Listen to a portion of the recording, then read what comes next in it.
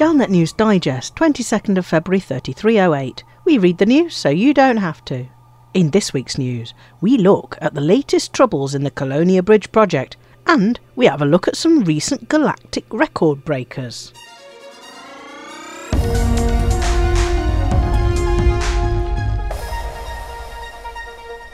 The Colonia end of the Colonia Bridge project is failing, leading to fears that one of the 6 starports may be left without key services. Brewer Corporation has been getting the 6 starports, along the Colonia Bridge, fitted out with services to make them fit for use as a home base by commanders who want a break from the hustle and bustle of inhabited space. Last week's appeal went well, and all the stations will soon have universal cartographics and vistagenomics. However, this week is different. The bubble end of the process is going well, and Zerais Station, Hellgrind Gateway, Vladimir McDougall's Triumph, Cannon Complex and Venatore's Hub will soon all have Pioneer Supplies, Crew Lounge and Search and Rescue services. But the appeal for construction materials at the Colonia end is going very slowly indeed, and it looks like plucky little Promium Relay in the charmingly named Eoch Flyway QK-E D12-2118 may be left without any of these vital services.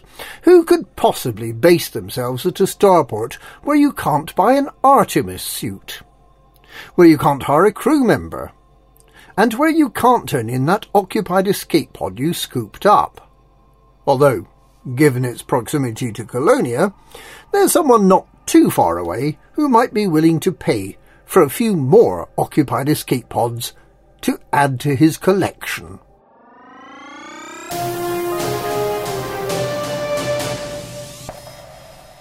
It's been a week for records. Commander J.J. Goldberg arrived at Beagle Point from the bubble in record time.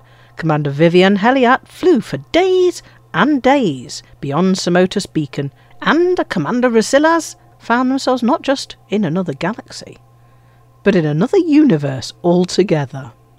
Commander LCU No Fool Like One has created a Crates and Adders board game that illustrates the way penal megaships can be used to speed up the trip from the bubble to Colonia, a journey Commander JJ Goldberg recently completed in less than an hour after being dared to by LCU.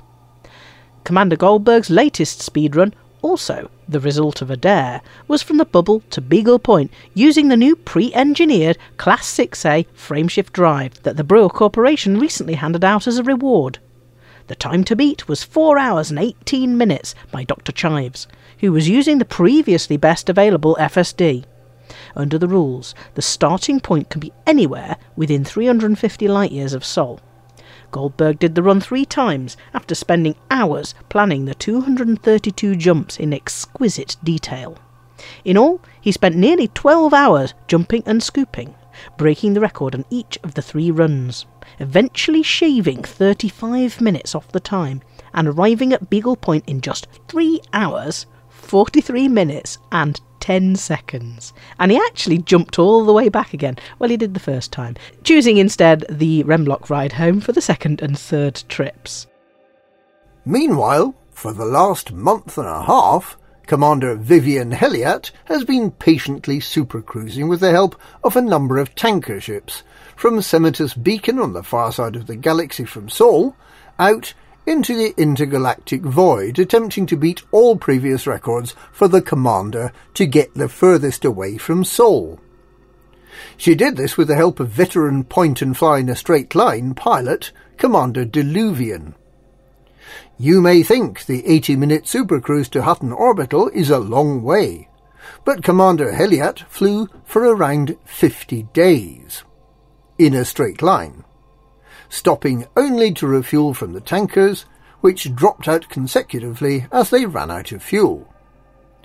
The new record for the furthest a commander has flown from Sol has now been established as 279 light-years beyond Semitus Beacon, which is 65,926.34 light-years from Sol.